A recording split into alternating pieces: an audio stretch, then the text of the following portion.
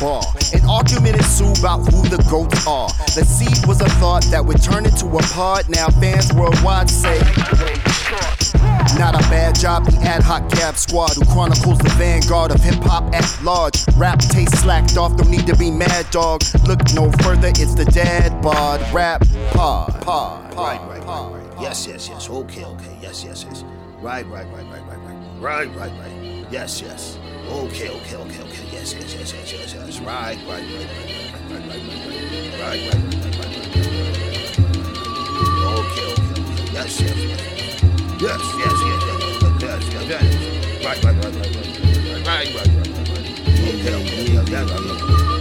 So many rappers exist in the land of the lost.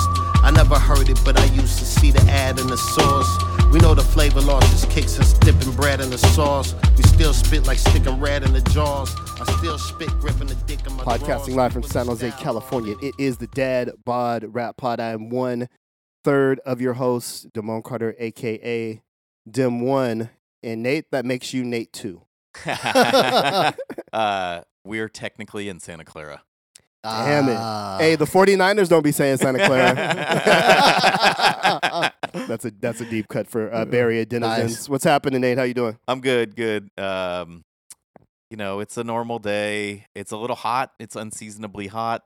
Summer came back in October, but we're doing good. Yeah, we are. We're trying to saunter on here. We are at the House of David here in Santa Clara, California. Dave, how's it going, man? I'm going well. I am Dave. I'm 4'6" on a good day. Yeah. That's right. Yeah, man, thanks for having us here at Of your course. pad. Good to have you guys back here. It's been a minute. Our last recording session here was pre-COVID, right? Yeah, well before COVID. Yeah. Almost like 5 years ago. That's insane. And that went so poorly that we took some time off. But like the Boston Red Sox, we are here to exercise the curse Yes. of Dave's Pad. But it's great to be here. Great to be back with y'all. Our 1993 retrospective series continues. It's been 30 years since 93. And Balloon Mind State. We can get into this, I guess, after we finish them all. But I don't know that there's a better record that came out in 1993 than Balloon Mind State. Amazing record. We'll get into it. We're going to talk about our jams, our song runs, et cetera, Nate, we've talked De La quite a bit this year, including hanging out with Prince Paul. How about that? Yeah, that was a very memorable day. It was awesome to meet Paul. He definitely lived up to the legend of just being a super nice guy, Right. very normal guy, very down to earth. And it was really fun to watch him play records and talk about them. He brought vinyl out just for that. And I think he said he hadn't unpacked it from the last time he played. Right. No, totally. That was just what he had. Totally. And he brought played doubles and played classic immaculately. hip hop and yeah. Played immaculately, and Damone got to do a little rap Yeah. in the presence of the great Prince Paul, who gave you props. Who gave me props. So y'all can't tell me nothing for like 2 years. That was such an amazing moment. And one of many that we've had, but like it really came at this interesting time. I think had the De La Soul re-release happen when Prince Paul came to the Needle to the Groove in-store? It had just happened. It just happened, yeah. And obviously the tragic passing of Trugoy also was pretty fresh. I think he had just done the New York show with all the members of the surviving members of Tribe, and literally everybody in New York was there. So it was just kind of cool to be in the presence of greatness and to really think about De La Soul's catalog in particular. And the greatness of when I think of the greatness of Prince Paul, I think about two records in particular. Okay. This is one of them. The other would be The other one for me would be 3 Feet High and Rising. Gravediggers? Damn. That's good. But I also think 2.5. I look at that as a Prince Paul RZA That's true. That's true. That's group true. project where they brought the best out in each other. But like Paul's sensibilities, not that they're not present on De La Soul is Dead, but I really feel like Balloon Mind State in particular, and it's also because this is the last record that he does with them. Right. it always stood out to me. His imprint on that is very marked, and it was great to hear him say, because they had to change little tidbits of the records to get it re-released on streaming because of sample laws, and he literally was like, "Hey, you can barely tell because I'm nice," Yes. Right. which was so dope to hear. Nate, we were talking about this off mic. Have you noticed, going back to the streaming versions of the De La records, have you noticed any differences and consistencies?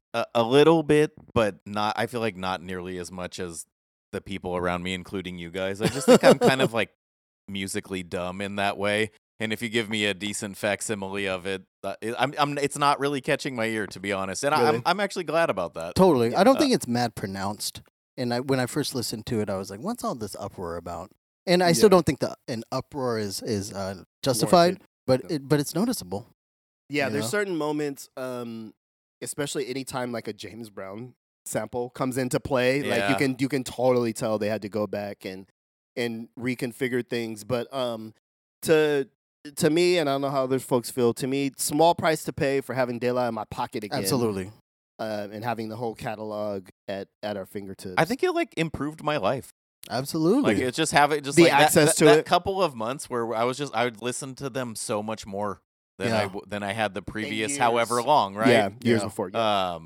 And to different songs and in different lengths, and it just like it was just cool, man. It was like a really cool time for all of us of that generation to like kind of celebrate this thing that had been, we thought maybe this wouldn't happen. Yeah. So that it finally came together after all these rumors and false starts and just like people wanting it for years. I don't know. It was just a nice collective moment. It really was, and to have like a touch point to be able to actually meet and talk to Prince Paul at that point in time, it just that really stands out for me as being top 5 DBRP moments that we've experienced. But yeah, Balloon Mind State, 1993.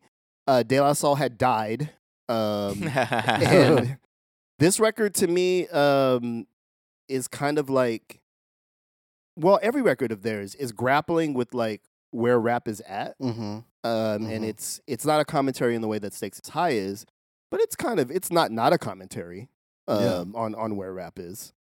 Totally. I mean, the record before was trying to shift their whole persona, right? So it's kind of crazy. Like, this is their follow-up record to proclaiming that they're dead.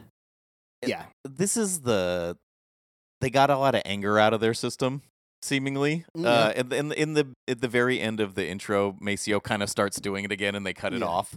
And I thought that was such a great the nod. best. If you listen to them in like sequential order, that's like just a quick callback. Yeah. And we're off to the races with like a totally different sound. Yeah. yeah, kind of I agree. I think De La Soul is Dead is an angry record. These are angry young men, and they're kind of coming into their powers on Balloon Mind State. We've got incredible features by like actual music Incredible giants. features. You know what I mean? Yes.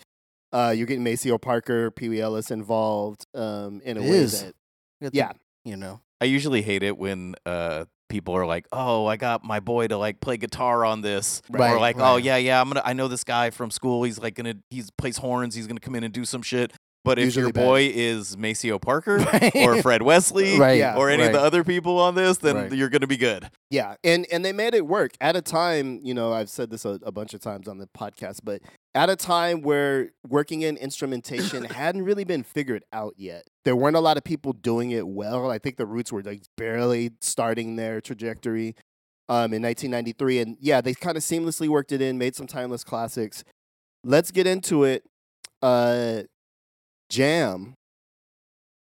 Nate, your jam off of Balloon Mind State. My jam, which is like, it's funny to call a song like this a jam. Right. Not so much of a jam per se, but like my cut on this record is Break of Dawn. Wow. That would be the jam off the record, though.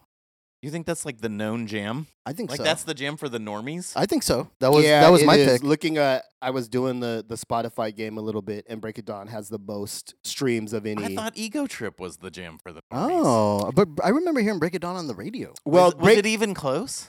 Well, I can pull it up. To me, Break of Dawn wins for two things. You're working off of two amazing records. One being Michael Jackson's Yeah. "Can't Right, Help It." right. Like, you kind of can't lose doing that. And then there's another super recognizable sample that I can't think of right now. Not to spoil a later segment, but it lists all the samples on the new record. They have Does to, it? They have to show everything. Oh, they 'cause have that's to the whole thing show of this. it. So we can talk about that in a little bit. Okay.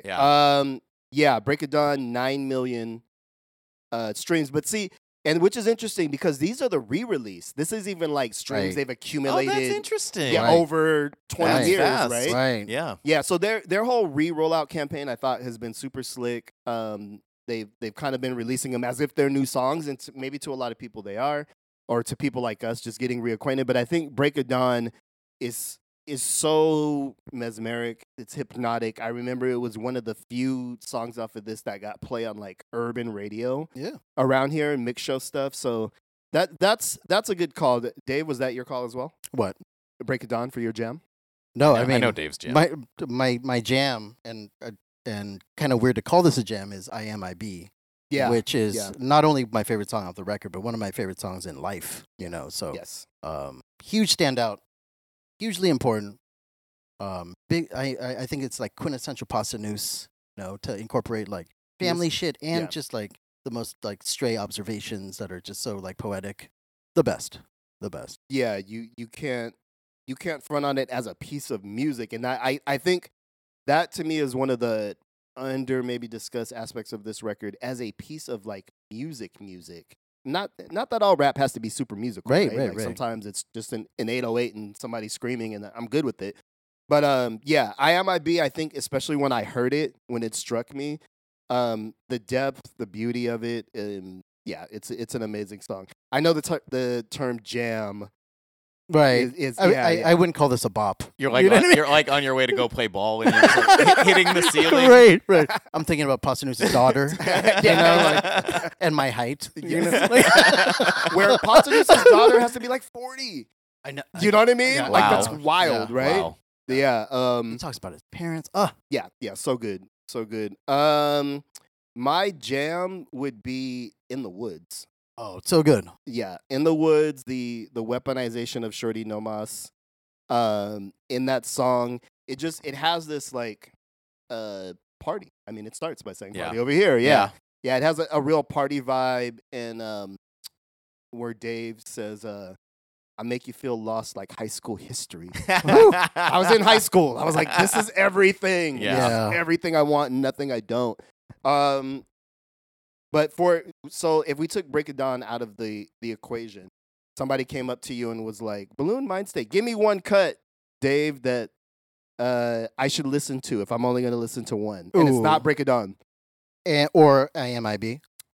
Well, you can go with that. You'd recommend that to somebody? Fuck yeah. I would recommend that before Break It Dawn. Okay. I think it's an important piece of music. Not that like all music needs to be profound, Yeah. but that It's nice is when it is though. right.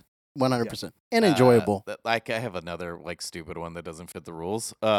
It's they have it on the 30th anniversary re-release, like the new one. Mm-hmm. It's the How Lovely I Let My Mind Float. I I love that song. I've had yes. that on the B-side of I think maybe it was the N Focus 12-inch Mhm. for many years, but to have it in my pocket, it's pretty fucking tight. Yeah, Yeah. I love that song. Just as a side note, like wasn't the promo thing that came with this Clear Lake Auditorium or some shit like that? It's like a preceding EP, okay. before it. but I Yeah. don't think they came together. Gotcha, necessarily. gotcha. Yeah.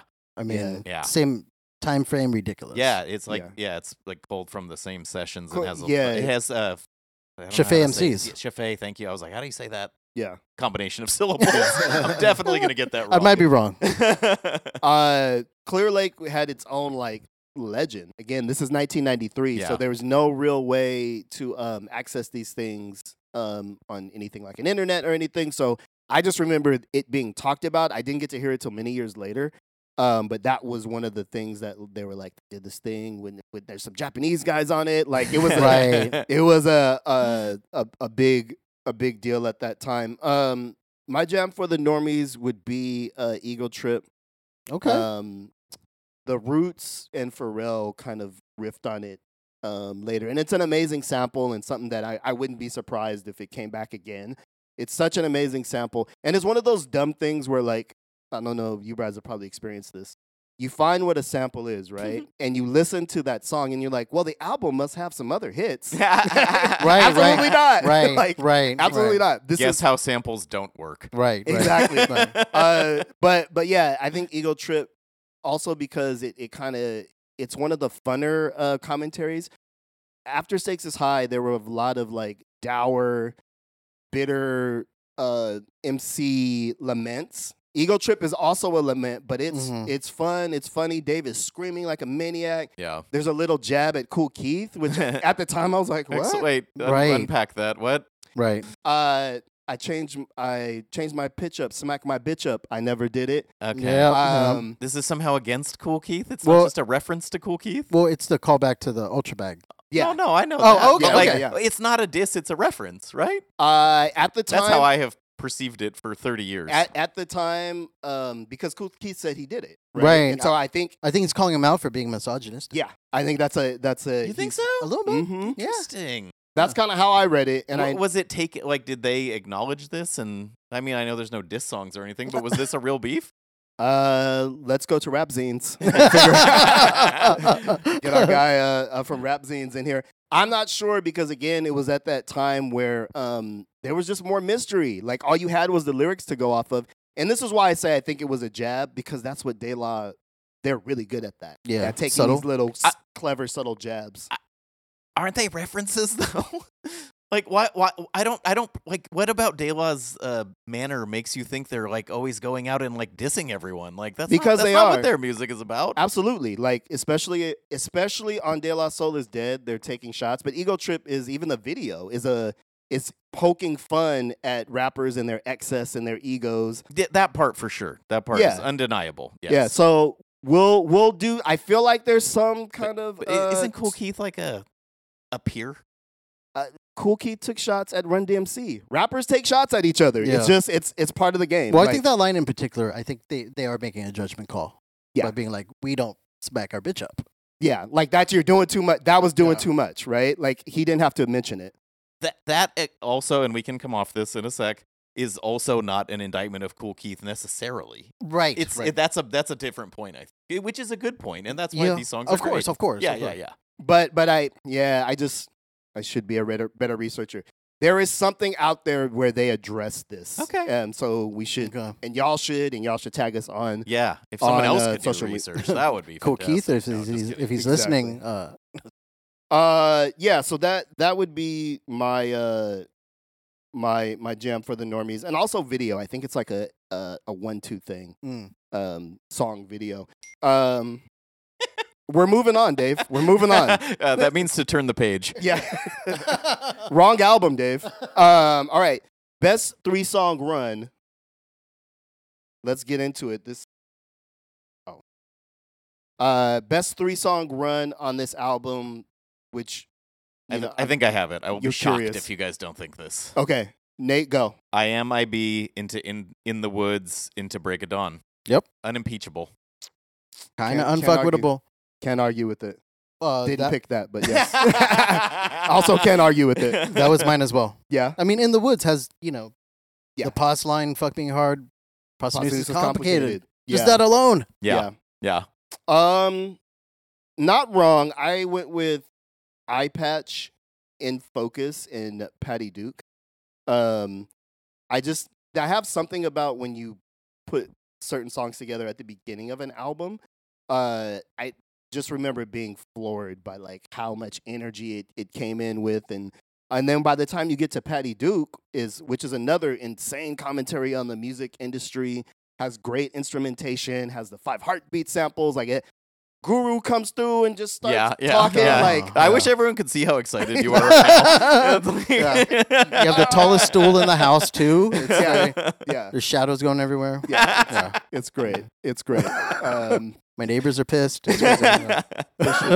But this whole album, I don't know if you could pick any 3-song section and be like, this is not great. Right. Uh, No, I know. kinda, Yeah, I yeah. agree with that. Kinda. Yeah. Yeah. Well, then there I mean, are some skits. I was gonna say right, and I mean, since we're moving forward, like, what about the skippers? Where are you guys the skippers? We're going to go to our resident heel, Nate. Let's start with you. Not every time but sometimes Uh-huh. I do skip Long Island is Wildin'. That's mine as well. Not every time. Right. I like that it's on the album. It's Yeah. not a skit. Yeah. Right. It's a left turn. Yeah. It's zany, Right. but not every time. Love the internationalism vibes. Like, let's go. But am I Yeah. trying to bump that? Real talk. Yeah, I think Real talk. I think especially at that time, right? Like I don't know if we knew of anybody internationally rapping. Maybe Solar, like maybe. Oh, And no. for them, just Guru knew. No, it's there's a lot in I that. know. Please, I know. please tune in for our 1994 retro series. But yeah, I always love that as like that's so fucking irreverent. Like Yeah. that is just It is so irreverent. No, It's it's so irreverent. Cool. Yeah. That is Yeah. so fucking irreverent, so de la. Nobody else would think to do that. So cool. And then there was something that came out recently about how that shit all came together. Yeah, I remember- did send you an article. Yeah. I don't know if it was recent or not, but last time we talked about, or in March when we were Yeah. doing all the albums. Like yeah, a making of Balloon Mind State It article? was about the this song song. in particular, about who those guys were, Whoa, and who wrote this? I can't remember Kevin anymore. Powell. No. Nice. I don't remember, but I can find it. Okay. I'm Yeah. just Yeah. fascinated. It was pretty interesting, but yeah, I think it was titled like the true story behind De La Soul's worst song or something. No way! But That's- it wasn't like a hit piece. It was just a funny title. That's hilarious. Yeah. Oh man, That's hilarious. I gotta find that. Yeah, on my notes when it said skips, I went none. Oh. I that's went so none. cute. So you went with the cop out. Dave going like, just we're saying the same thing over and over again in the last skit. Yeah. It's like you're almost at the finish line and we have to Yeah. listen to this Yeah. phone message for Yep. how long, dude? Come on. That's a Woo, skip. woo, That's a skip. woo, woo. Fuck me. Fuck me. Woo, woo, woo, We'll sing it woo. now. It's funny. Feel the funk, baby. Genius. Absolute genius. Here's the thing. You had to fill up a whole record, you know. I have a thing on that. Right. This is De La Soul's shortest album by far of this era. Oh, really? Yes, it is 48 minutes. Every other record is Like at least 50 an hour plus. long. Yeah. Many of them go right up to the edge, 73 Okay. minutes. Yeah. I think it's a very concise album, man. That's what And I have actually been wondering. Does that help its reputation? of course. It's like it's Because- rated so highly, and there's just less to.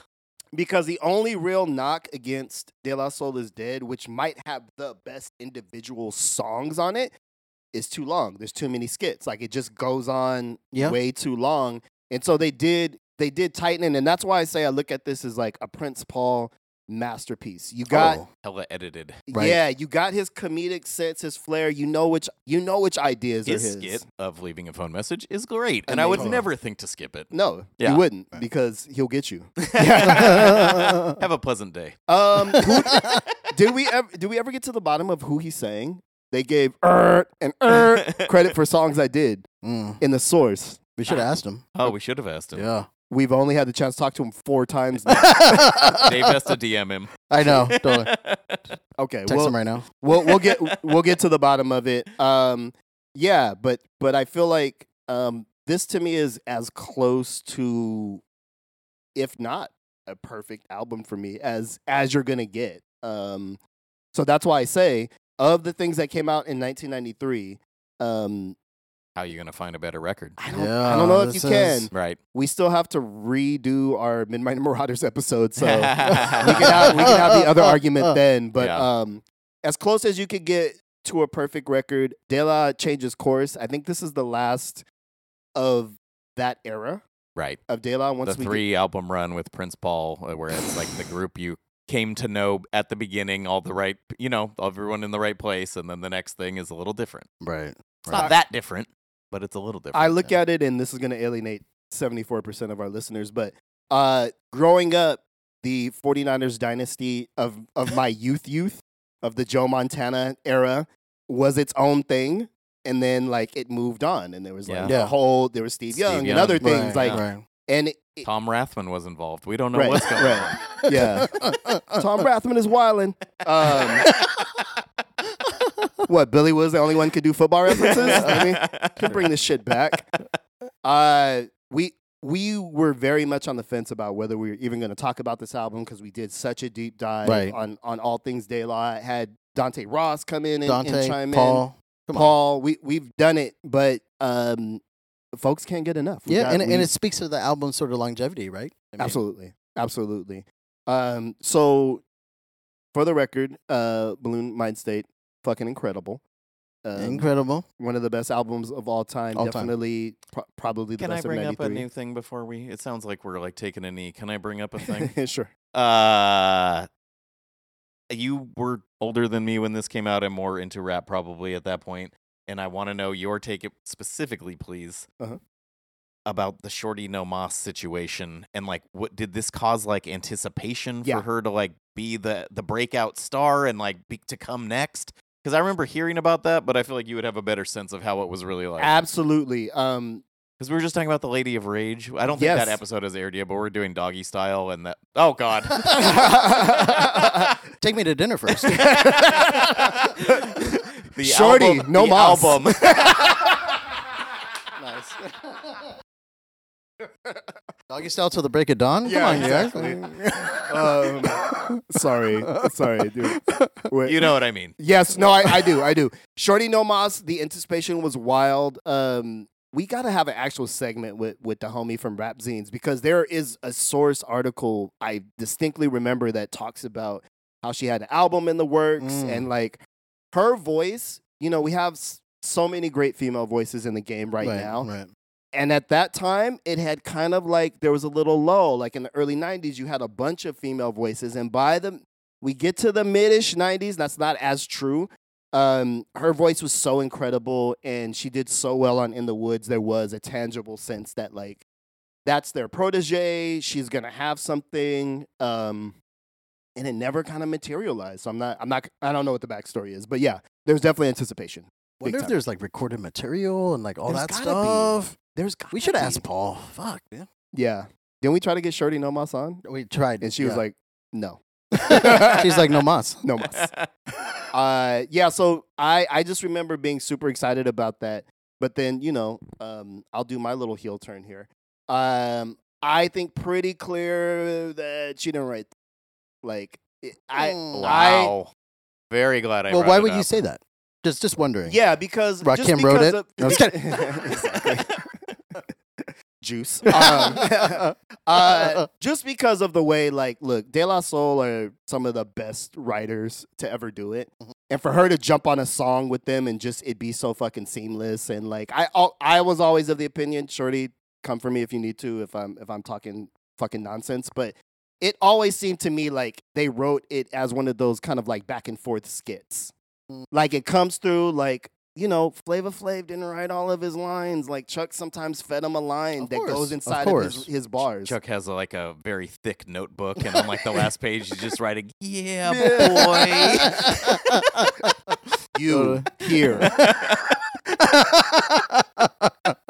Totally. It's how it goes down. Sometimes if you want to do that whole thing, you know, Ghost and Ray, like sometimes you're just pointing the notebook at somebody and go, you're doing this. Don part. writes most of the songs where it's him and another the person. back four. Right. Yeah, because it's just like Right. E. Portnoy or whatever is like Yeah.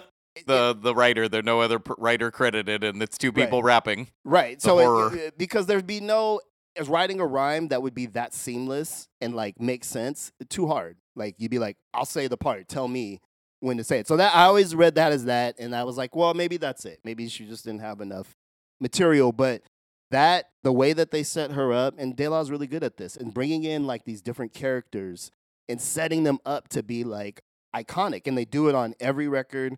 You know, they got some Japanese rappers on this one. They got Shorty No Mas, people we never heard from again, but just showed up beautifully on that record. So yeah, Balloon Mind State, good. Yeah, very very good. You should Very definitely good. listen to it. Yeah.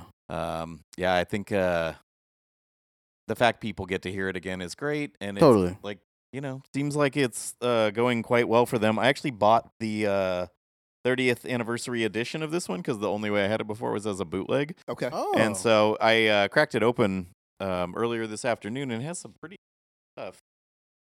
as I said before, pretty much not every probably, but most of the major samples are cleared. Are There's just listed. there's just big like paragraphs after every Oh, song that that's so shows So cool. all the songs. So this is worth kind of getting and cracking open just for that. So And cool. then I just briefly wanted to read you guys a thing that they said it way better than we ever could. And this is, I mean, writing kind of, they're not new liner notes. They're more of like just a note to the fans. But I just thought this was interesting, and this is why you should always look inside your records and see what's in there.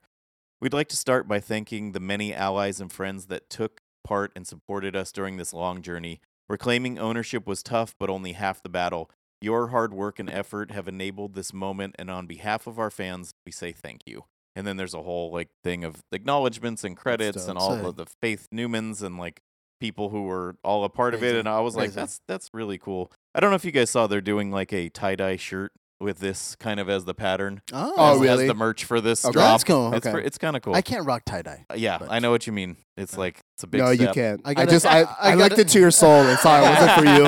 I got a tie dye shirt semi recently and was immediately will never try it Yeah. on again. No. You're like, does Dave smell like patchouli? I don't get it. Yeah. Beanie white t-shirts, my steez. I Yeah, guess. yeah, for sure. Yeah, I think another aspect of this record is the artwork. Right, with their mouths tied and shit. Yes. They're not tied to get just So good. and even aesthetically, they never go back here. Like this is a moment in time, and it's such a dope piece of art. And even the cover photograph is so cool. It's a very confusing perspective. I actually don't officially know what is happening in this I think it's photograph. like I think they're it's, looking in a reflection of a Right. thing, and there's a balloon in the water. Is it just that, or is If there you more look, to it? if you just look off camera here, it's the baby from the Nirvana record.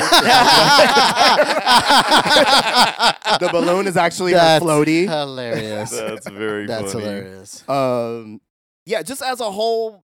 What a piece of project. What an art. art project. Yes, You yes. know? What a complete statement. Totally. De La Soul forever. R.I.P. Trugoy. We appreciate everybody that's been tapping in with these episodes. Sometimes, it gets a little blasphemous on this show to some. But we take time. We've known these records. We're intimately involved with them and going back and listening to them to give you these takes. And so we appreciate you guys rocking with this. If you feel differently or if you feel the same, hit us up on Twitter at DadBodRapPod. We are also on Instagram at DadBodRapPod. Instagram DMs, please allow 14 to 28 days for replies. I'm just really not good at Instagram. Yeah, and we got more. We got more in the chamber. We hope that you've enjoyed these because that's pretty much all you're getting for the rest of the year. We be Dad by Rap Pop. 1 2 1 2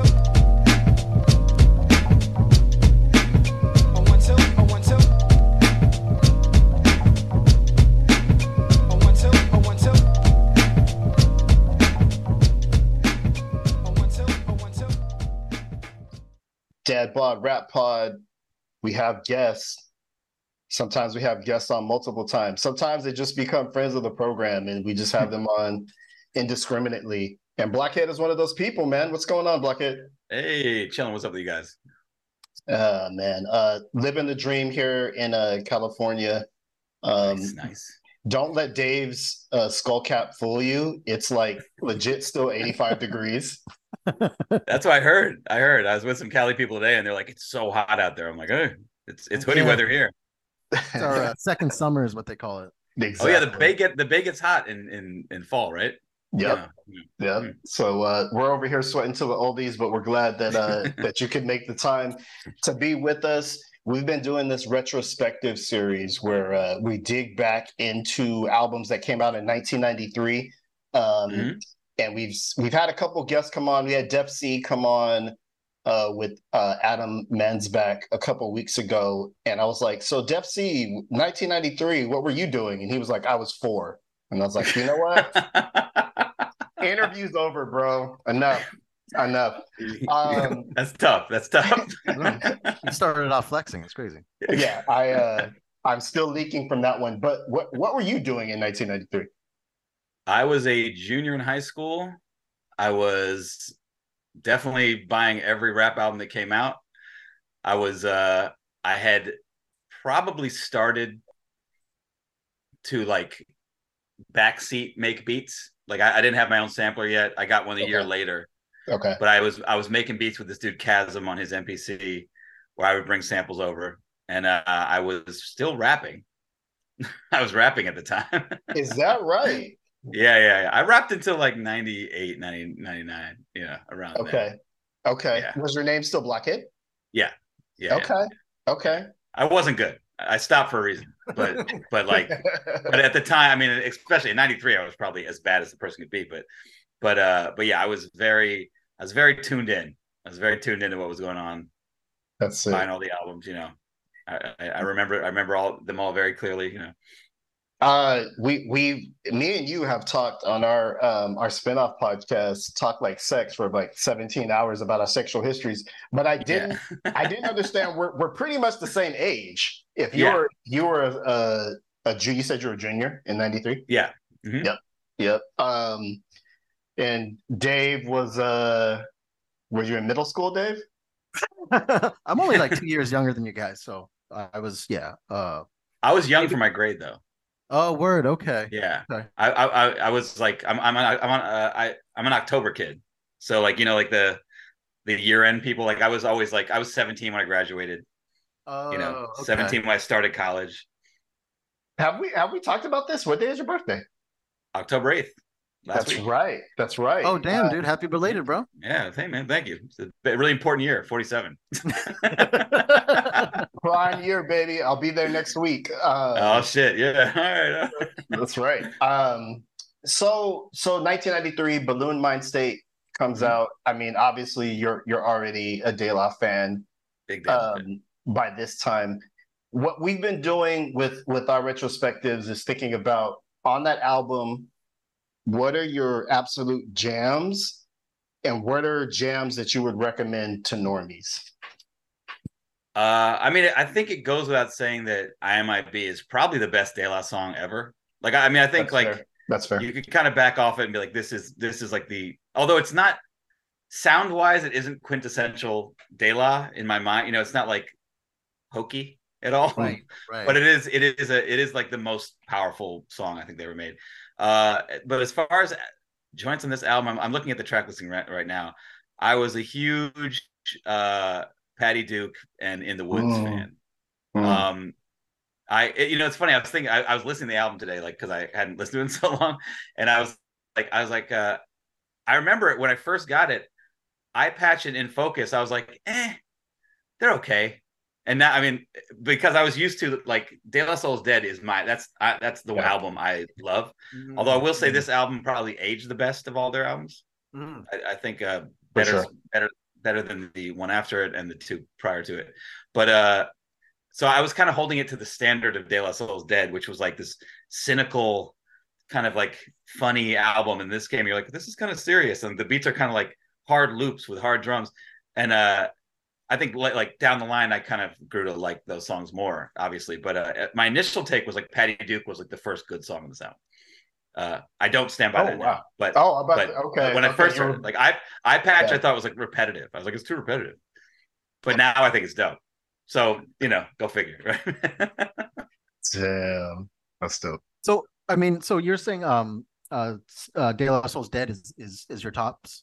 It's tough because like that's the formative album for me. Like I loved, obviously, 3 Feet High and Rising was a huge album for me, but De La Soul's Dead was like, I feel like that's an album I've taken from as an artist. Like you know, I've definitely there's a kinship with it, and like I said, there's a cynicism to it that spoke to me in a very specific way that this album has a dash of, but like it's not the same. It's not as dark on this album. There's some hope in this album.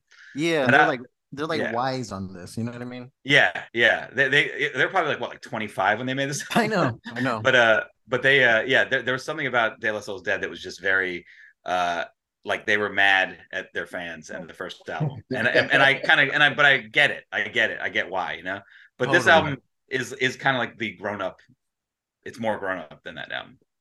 Can you just kind of take us back to the day where you got this tape or CD and when it first struck you?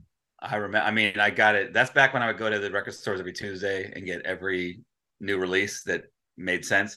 and I got it on cassette, I imagine. Yeah, Yeah. 93. I was doing cassettes for sure. And I had my Walkman and just listened to that shit, ran it a couple times back, back when people listened to albums and would run them. And but I was the way I would listen to albums, I would always kind of listen to the beats first, and then the rhymes kind of came in second. Yeah. You've always been a producer, man. Yeah. Well, I mean, it's just like producer ass shit. Yeah. Well, it's just like I know what I want to hear, but also I should add that the I think I don't know if it was right around this album or like right around before it came out, but Ego Trippin' had a remix. You know the Ego Trip, which I think is superior to this version. It's way better. I love the, and then it had the Biz song on the B side. Right. But like I always like I never gave this Ego Trippin' much of a chance because I like the remix so much more. Oh, interesting. So it's weird, but it was the beat. I love the beat. I love the beat. I've always been a beat guy, yeah, like so I was really drawn to like probably half this album when it initially dropped. When it first I was like, yeah, and then the more you listen to it, you're like, then all of a sudden, Eye Patch and Focus become songs that I'm like, oh, these are dope, And there's really, I'm looking at, there's no songs I dislike on this album. Like I'm looking, I mean, I don't really remember 3 Days Later. Is that even what is that? Yeah, it's almost like a skit, but oh, it's a skit on Ego Trip. Please settle a bet for us. We had a 45-ish minute conversation about Balloon Mind State. This song, Ego Trip in particular, where Dave Trugoy says, "Change my pitch up, smack my bitch up. I never did it." I always interpreted that, and I think Dave Ma is on the same page, as a jab at Kool Keith. Is that? I mean, like, is that how you remember it? What was your take? I don't know. I never. It's funny because De La, like I said, a little more cynical than we give him credit for. So they probably were dissing more people than we realized. I don't know why they would diss Kool Keith, especially a song that was probably 4 years old at that time. Like, I mean, that was on Critical Beatdown, right? Ego Trip. Mm-hmm. Yeah, yeah. So like, it's weird to throw. I don't know. I thought they were just kind of like I don't smack women. Like, I mean, I never took it as a Kool Keith diss, but I mean, I imagine if they did, Kool Keith would have reacted. I gotta think they know Kool Keith. Yeah, and the song is called Ego Trip. I had always read it as a jab, as they jab people, right? They jab Naughty by Nature for no reason. Like, they were just into it. But all right. So the I don't know. continues. Yeah. I don't know. Yeah, like I wish I had an answer for that. That's like a Kevin Beecham question. Like you got to ask him that. Like he's the guy that him or Dart Adams would be the two guys that would know those. They're more historians about the. I don't want to be scolded by Dart, so.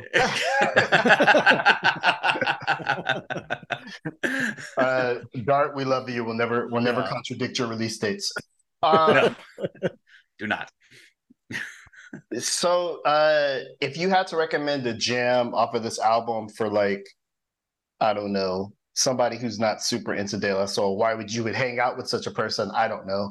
But if you knew somebody who wasn't super into rap and you wanted to be like, this is why De La Soul is amazing, what jam would you play them?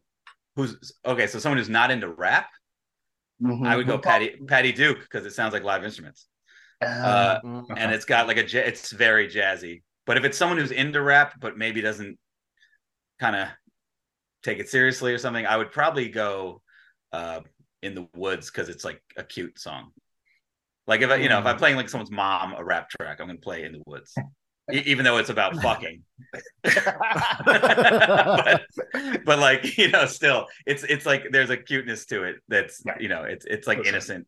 Patty Duke though has the musicality that would probably draw in someone who's not like a rap fan. They'd be like begrudgingly like, oh, that organ's pretty good. Yeah,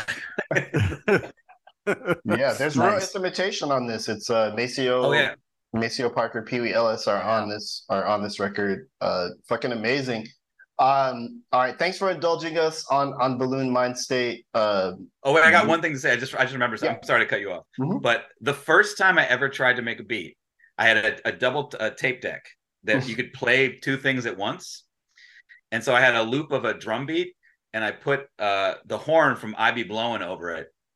And that was the first time I ever like alone was trying, and it worked because it was just a kind of horn playing. Yeah. And it was a break beat, and that was like me being like, huh, I should get a sampler.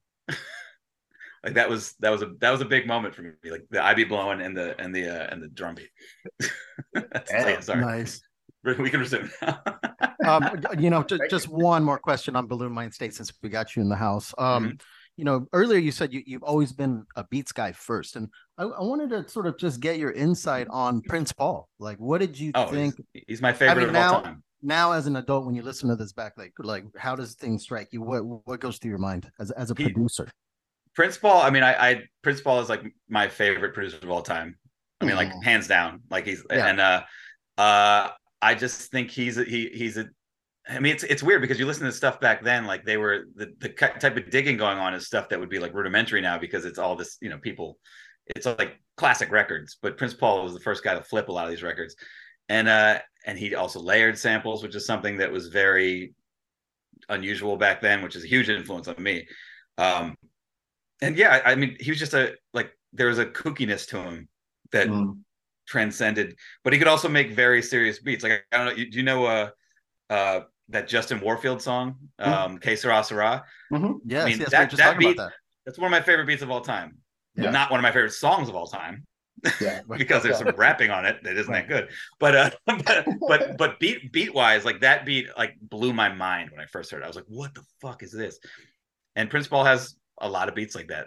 And just the editing of little clips and vocals and all that stuff is just really, he was the guy that really made that like a thing that people did, I think. So yeah, Prince Paul, all respect Prince Paul. He's the best. That's so funny. Yeah, me and Dave were having a drunken conversation about how we need to do a retrospective on Justin Warfield's My Field Trip to Planet Nine as part of the series, because it also came out in 1993. Yeah. You're vouching for the beats. You're saying he couldn't rap. I mean, he was I mean, I don't know if you remember, people thought he was Q-Tip when he came out. He's a little bit in his voice. When season of a Vic came out, people were literally like, "Did Q-Tip get whacker?" I literally remember being like, "Yo, why does Q-Tip sound weird on this song?" And then they're like, "Oh, it's this guy Justin Warfield." I mean, that album was not good to me. I don't know, like that song was great, and I don't know if Prince Paul even did that many beats on it. He might not have done any other. I don't know. I don't remember. But as a rapper, like he was fine. I mean, he was like. Of that era, he's fine. It's like I don't know. There's a lot of guys in that realm that were just like, oh yeah, you rapped in '93 and you put an album out, so you're okay.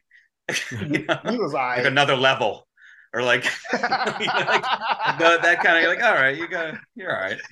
Didn't age well, I don't think. Ice Cube's attempt to replicate the Far Side is pretty cute. You got to give him props. Yeah. All right, let's talk about a new record.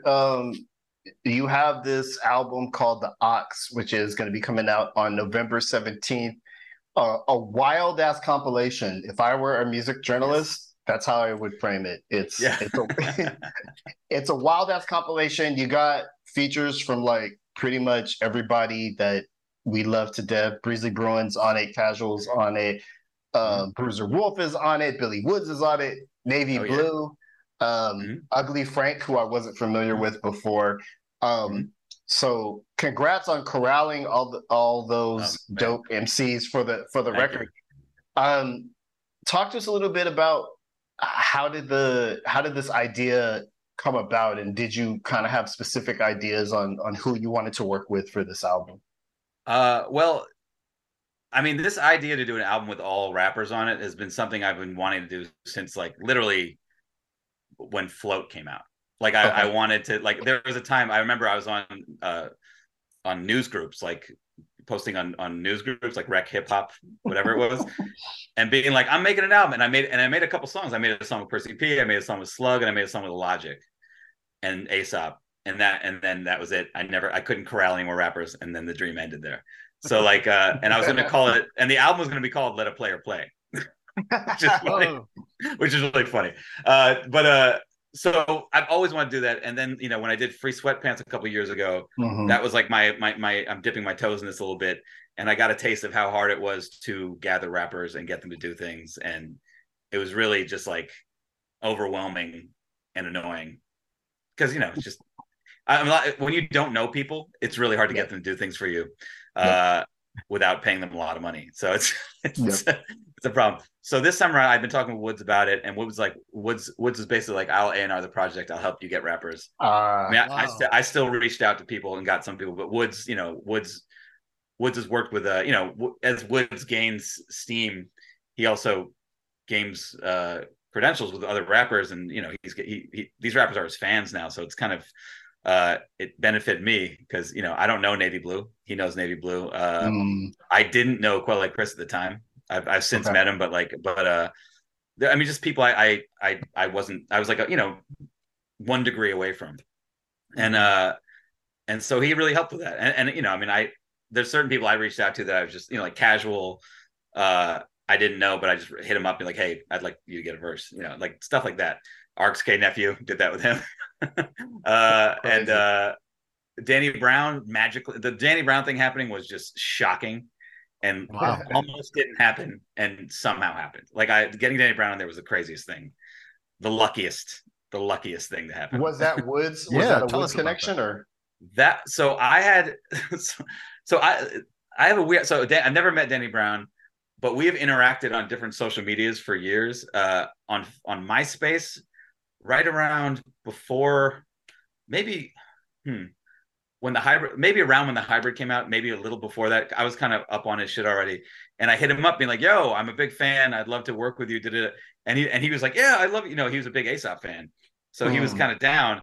And then the next week he did a song with LP, and I was like, bye. And it just like, I'm not mad. It's just like that, there is a hierarchy to these things. And like, if LP is like, hey, let's do shit, and he's like, okay, no doubt. So he didn't know me anything, but we'd had some contact, and I met a dude who was training him in some sort of martial arts in Austin, or like someone put me in contact with him, and I was like, yo, can you get me his number? And they're like, yeah. Wow. So I texted him, and he was super responsive and friendly, and I was like, yo, would you be down to do this track? And he was like, absolutely. And then the waiting happened, and I was waiting. And every now and then I'd check in on him and be like, hey, what's up? He's like, yeah, I'm going to do it. He's like, I'm coming to New York. I was on tour, and I was literally like, he's like, where's the studio? And I'm like hitting up Woods like, yo, where can you record? So apparently, like, I was doing a show in Philly that night. He met up with Woods at Dove Studio. And he showed up at 2 a.m. He did my verse, and he did the one for Woods' song too, in the same night. And I woke up in the morning with a Danny Brown verse, and I was like, oh my God. Like, I mean, that, like, that feeling is so exciting, because I was like, that was the one that I was like, there's no way I'm getting this fucking guy. Like, he's a big act, and like, but he's a dude that he came through, man. That was awesome. I hope to meet him one day and thank him in person, but I'm not in Austin that much. We'll see. Hook up with his Muay Thai instructor. Yes. Yeah, it was his Muay Thai instructor. literally. Yeah, no, it was literally Muay Thai. But yeah, no, he did it, and I went to sleep that night at like 2 a.m. being like, this isn't happening, and then woke up like, oh, and I had it. Yeah, it was great. But I forget what the question was, but yeah. That's so dope. I just want to talk just a little bit more about your album.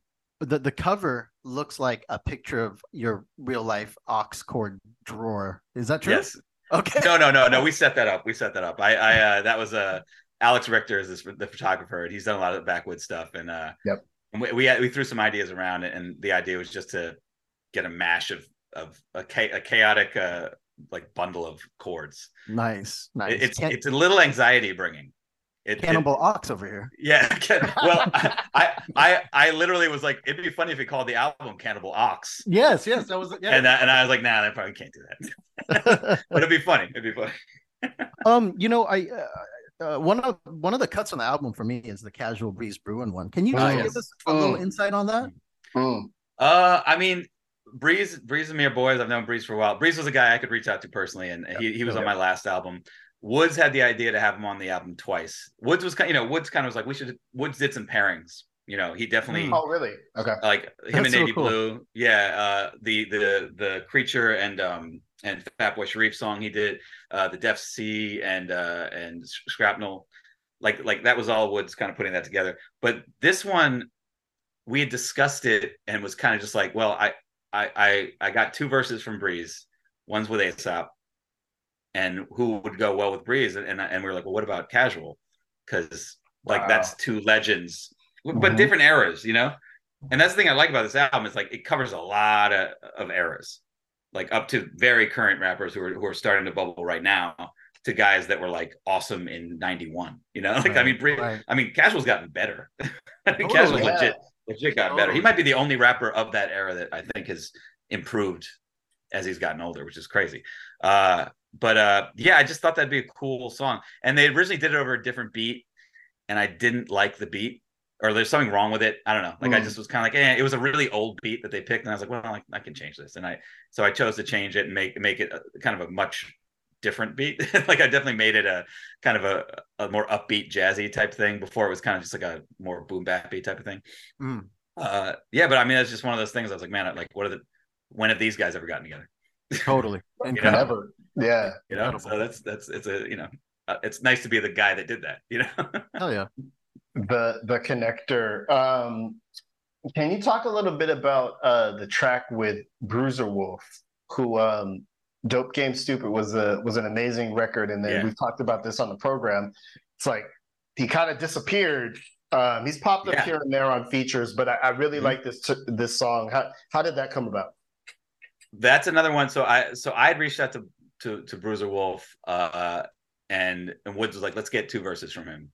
We'll do a solo song and he'll be on a posse gut. The posse gut originally was going to have Zach Fox on it. That didn't pan out. Oh. And yeah, like we were texting back and forth, and then he just I mean, to be fair, he got mad famous. Like, dude got mad famous. So like at some point I was like, yeah, fair enough. But but then I got Danny Brown that one instead, so it was kind of a good trade off. But the Bruiser Wolf song is another. Actually, the two beats, the two you're asking about, are the two that I changed the beats on. Bruiser Wolf rapped over an entirely different beat, and the way the song is, it's kind of an interesting song because like there's a lot of chorus, and then there's one verse, and then there's a lot of chorus. So I wanted to kind of like that. That was one of the songs where I like really was like, I need to craft something around this to make it all make sense and to flow smoothly. And I put a completely different beat on it and changed the vibe of the song entirely. I don't think he's heard it yet. Oh, really? Yeah, I don't think he's heard it yet. I mean, he heard the original. I mean, I'm sure if I sent it to him, he'd be like, "I rapped over this." He probably wouldn't remember. But yeah, that was one where I just was like, I need to really just reconstruct everything about this to make it something different, Mm-hmm. And that's like totally worked. I mean, it's one of my favorite songs on the album. And at first I was like, I don't know about this song. And then once I flipped it, I was like, oh, I love this song. Nice. And his verses, and it's also it's a very misleading song because it starts off sweet.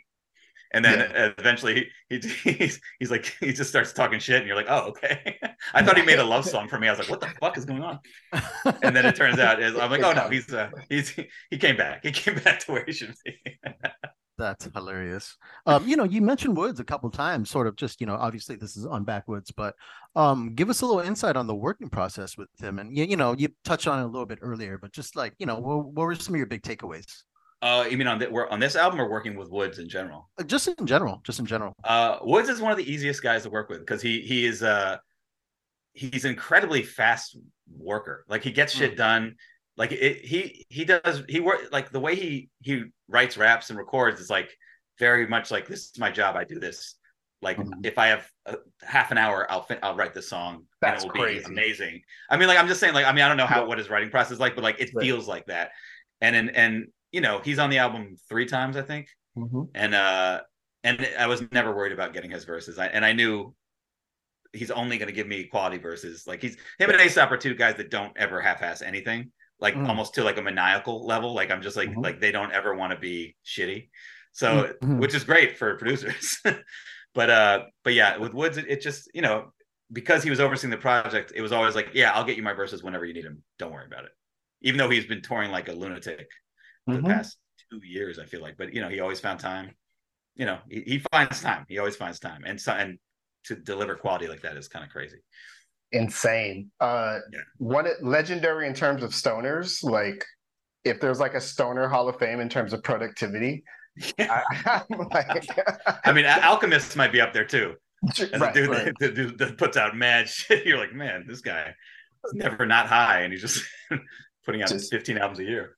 Just cranking them out. Yeah, the Woods features are incredible. I mean, it's such a dope assemblage of rappers. Did Woods have a hand in the sequencing of the album in terms of what track comes when? We spoke about it. I think I mean, there was discussion about the first and last song. I'm kind of, OCD about how I do like put my albums together. Like, I didn't want like the Aesop verses near each other. I didn't want the Breeze, like I wanted to spread everything out. So if you notice, like the first song has Woods on it, the middle song has Woods on it, the last song has Woods on it. And but also I put that song at the end specifically to test out a theory I have about streaming services, which is that when you put an album out, the last song is always by far the least streamed because people listen and it falls off. So I put the big song that everyone wants to hear as the last song. Oh, okay. I'm curious to see how that pans out because I know people are going to skip. They're like, Danny Brown, fucking despot. It's like there's going to be a draw to that song because it's such that's never happened before. Those four people together is fucking insane. So we'll see. That was the real. Everything else I kind of it just kind of made sense to put it where I put it and spread out the rappers so there's not like 2 Aesop songs in a row, 2 Bruiser Wolf songs in a row, that kind of stuff. Totally makes sense. November 17th, the Ox comes out. The Ox is kind of just a reference to like the past, the Ox chord, type of energy. If you were at a party, Blockhead, and you were past the Ox chord, it's a party. Like there's women there, like the shit is like happening. What joint off this album are you gonna play? Off this album? Yeah. How old are the people at this party?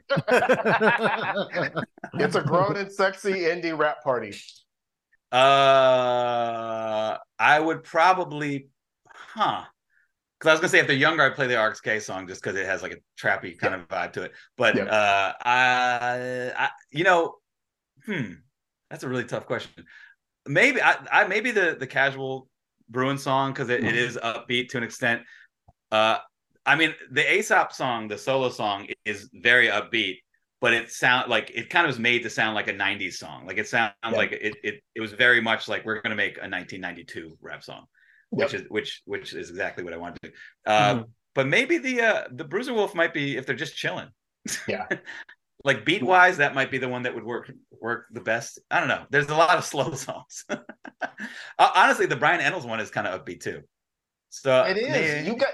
I don't want to say it's. Look, I don't want to say it's happy. I would never call Brian Ennals happy. No, he's not happy. He's not happy on the song. I'll tell you that. He's not. But there's something like kind of upbeat about it that is. It's uplifting. Kind of, yeah. It's got uplifting vibes. It's got like church bells in it, and very. Yeah. But then the shit he's saying, you're like, oh, you're not happy at all. Oh, love it. Blockhead, we appreciate you coming on the program, man. My pleasure. The Ox comes out November 17th. Is going to be on all the DSPs. Another gem from Backwoods. We appreciate it, and let's talk STDs real soon. Yeah. I got a question for us. Thank you. I got an email question, and it's a really good one. So let's get back in. That's what's up. Thanks, man. Appreciate it. All right, you ready?